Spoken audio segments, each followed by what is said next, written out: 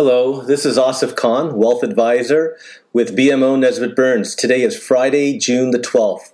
I hope you and your family are well. Following is a summary of this week's market developments and some related thoughts. But before I begin, thank you to all of our clients who have enjoyed this podcast and have forwarded it to their close friends and family. It means a lot.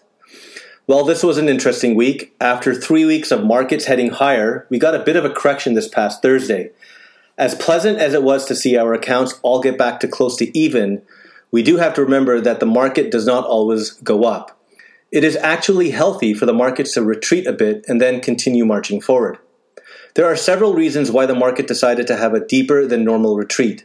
They could be several of, or a combination of the activity of amateur speculators, institutional traders, simply letting out some steam, or the potential rise in COVID-19 numbers in the United States. Most likely, it has to do something with the expiration of derivative contracts happening next Friday. Next Friday is a quadruple witching Friday, as it is referred to. Basically, there are 4 sets of derivatives, which are fancy and, in my opinion, absurd financial instruments that expire and need to be rolled over into new contracts. These Fridays, which happen a few times a year, have created volatility prior to the expiry day. That being said, if we do get the markets coming down a bit more, it should prove to be a worthwhile time to add funds to your investments. Looking out a year, 2, and 3 from now, you will be glad that you did. As for COVID-19 trends, it appears that some states, namely California, Texas, and Florida, are seeing a rise in cases. The data trend still needs to be analyzed. However, let's hope this is directly because of increased testing that these states have been able to ramp up. Additionally, many of the developed countries such as Brazil, India, and Mexico are seeing their numbers grow. The global wave began in China and surrounding countries and then to Western countries. It has now been affecting emerging countries, and they are either seeing the rise of their bell curves or hopefully they're seeing the top of their curves. As for the Western countries, most have now started their descent on their bell curves. The state of New York has had a few weeks of very encouraging data sets that would suggest that the virus is losing its hold. The same, God bless, can be said for Canada, which as of yesterday saw only approximately 400 new cases. This is a wonderfully low number, and let's hope we become like New Zealand soon. They were able to declare their country COVID-19 free. As for the discussion of a second wave, there is ample discussion on both sides that state that a second wave this fall is inevitable, and others say that it does not necessarily have to be so. One thing for sure is that we are better equipped and knowledgeable to deal with it if it does occur. We are quite sure that there is no appetite to shutter economies again, as was reinforced by the U.S. Treasury Secretary this week. Though creating the shutdowns perhaps was necessary on the first occurrence of the virus, the expense of closing down for governments and corporations is much too high. As said earlier, there is now more understanding on the effectiveness of protective measures. We have more PPE, protective equipment such as masks, and the acceptance and knowledge that wearing masks and washing hands is the best path to controlling the spread of the virus. Japan is the standard here. They were able to keep much of their economy running and keep their COVID-19 numbers rather low while instructing their citizens to wear masks when interacting. Bottom line for an all clear is that we need U.S. COVID-19 data trends to get lower, and we need a vaccine or working therapeutics. Encouraging is that the U.S. is trending in the right direction overall, and that there are many companies working on the vaccine and therapeutics. Apparently, many healthcare workers have been finding some great working drug combinations, and we are seeing less and less serious hospitalizations and deaths from this virus. As for vaccine development, Johnson & Johnson is set to start their vaccine tests on people this coming week, and Moderna is on target to start their stage 3 trials soon. As for other encouraging sets of news, we have heard that Ford plans to bring its plants back to near full production by July 6th. Many U.S. and Canadian automakers have resumed production starting this past May and June. The movie chain AMC in the United States plans to open 90% or 95% of all of its theaters in July, and Disneyland in California is slated to reopen in mid-July, though there is a movement to have them delay that. Hollywood is getting back to TV and movie production with physical distancing protocols. I think that many of us have binge-watched all that TV has produced over the last 3 months, so we definitely need some new TV shows. Major League Soccer is set to return with a World Cup-style tournament in the second week of July, and as I mentioned last week, the NBA comes back on July 31st with an exciting 8-game and playoff format. They will be playing all of their games in Orlando, so should make for an exciting hoops watching for the month of July, August, and September. Let's hope we get the NHL dates soon as well. We read a survey online from thehustle.com.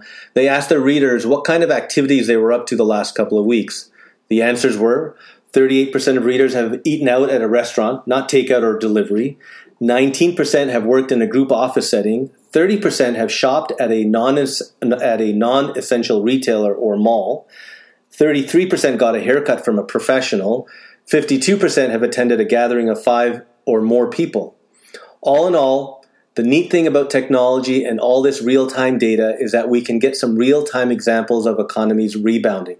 These info bits come from the data from mobility stats, restaurant reservations, airline passenger tallies, and credit card charges, to name but a few.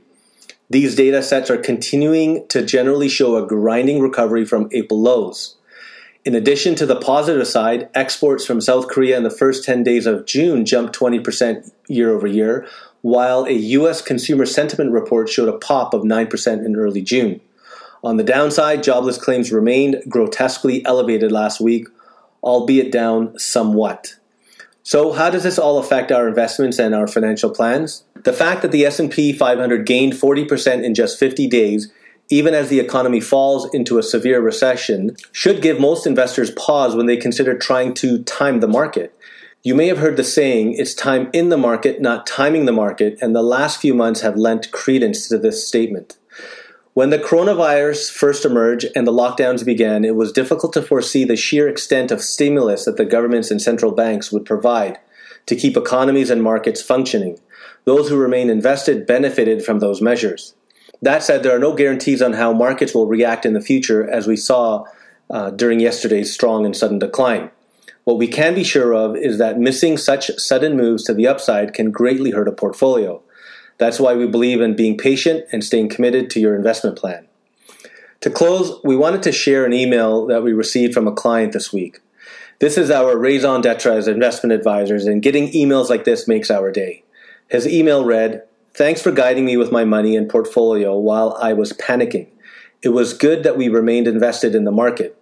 I also appreciate your feedback about investing more at that time. No doubt I was panicking. Thank you." As always, we are happy to discuss your investment and financial plans. Please do not hesitate to contact us.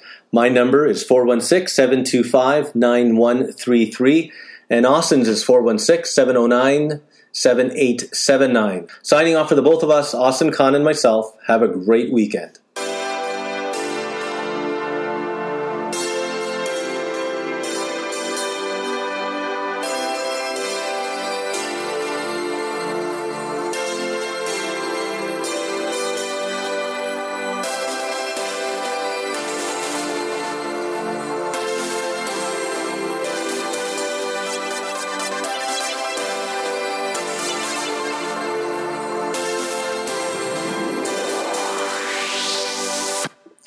Hello?